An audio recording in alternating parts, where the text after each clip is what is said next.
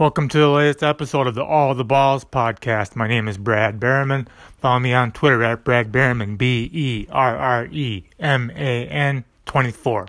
If you drafted Baker Mayfield in your fantasy football league this year, you are sorely disappointed right now. You had to take him probably among the first 5 or so quarterbacks in your draft, and he was going to be a top tier one with all the hype around the Browns. He's not delivered so far. He's quarterback 27 in ESPN scoring with 0 or 1 touchdown pass in all 5 games and at least 1 interception in all 5 games for a total of 8 interceptions and 4 touchdown passes. Came to a low point head in week 5, hopefully, against the 49ers when he went 8 for 22 for 100 yards with 2 interceptions and 1 lost fumble. That means in some scoring systems he delivered negative points. Created a few bad beats out there in the fantasy world from owners that needed him to either do a 0 or some sort of positive points. Create a bad beat with a -2 in some cases, and people lost. So what do you do with Baker Mayfield if you own him in a fantasy league right now? Upcoming schedule is not too promising. Week 6 against the Seattle Seahawks this coming Sunday. Seahawks are in the top half of the league against quarterbacks in terms of fantasy points allowed, according to Yahoo scoring. Week 7, he's got a bye week. Obviously, you can't play him during a bye week. Week 8 against the New England Patriots, who entered Week 6 has the best fantasy defense against quarterbacks, and the way they played against Daniel Jones and the Giants on Thursday night as I speak here on Friday, that will not be changing. Week 9 they get the Denver Broncos, who entered Week 6 as the second best fantasy defense against quarterbacks.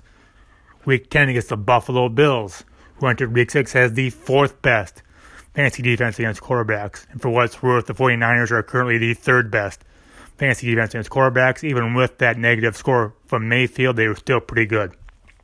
Gets better in Week 11, though. Pittsburgh Steelers are in the top 12 entering Week 6 against quarterbacks, according to Yahoo scoring. Week 13, he gets the Steelers as well.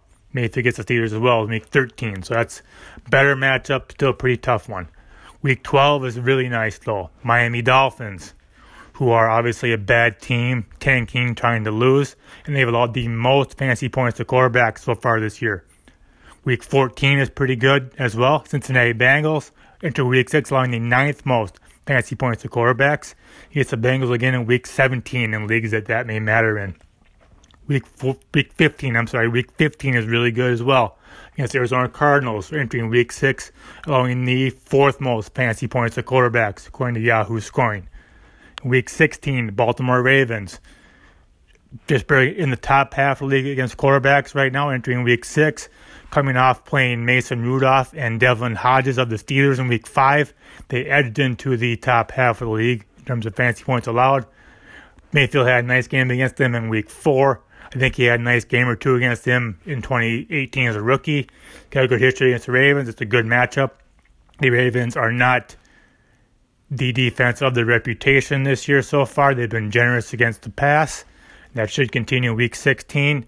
So if you have Mayfield, you have to, if you can bench him, bench him. There's some analysts out there that have said he's not rosterable. That is an aggressive move, in my opinion. You have to have a clear upgrade on your waiver wire to do that. And depending on the depth of your league, that may not even be possible. So you're holding him. You're not trading him. You're benching him these next probably 4 games if you can in a single quarterback league. If you're in a 2 quarterback league like I am, you probably have to grin and bear it and just play him, see what he does. Maybe he gets it turned around. Maybe they figure things out.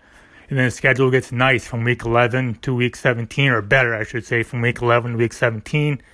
Should be better for him all the way around as they try to figure out their offense and figure out their offensive line issues possibly as well, because he's seeing ghosts. It's pretty clear their line is not very good, and he is seeing pressure. He's not seeing the field the way he should be. Maybe they get all that kind of figured out down the road here.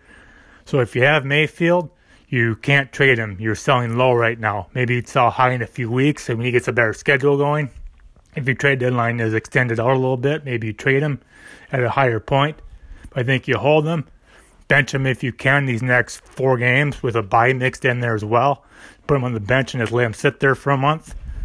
Or you hang on to him like I'm going to have to, and you try to reap the rewards later down the road here, maybe for a playoff spot and maybe a league title if things break right for you. Go ad-free with Stitcher Premium for $4.99 per month, $34.99 per year. Plus, get access to Stitcher Originals, bonus episodes, comedy albums, and more. Listen to shows like The Fantasy Footballers ad-free and get bonus episodes of other programs, sports-rated. Go to Stitcher.com/premium to sign up today. Use the promo code ALLTHEBALLS, ALLTHEBALLS, to get 1 month of Stitcher Premium for free. Again, it's the promo code ALLTHEBALLS, ALLTHEBALLS. Thank you for listening to this episode of the All the Balls podcast. Again, you can follow me on Twitter at Brad Berriman, BERREMAN 24.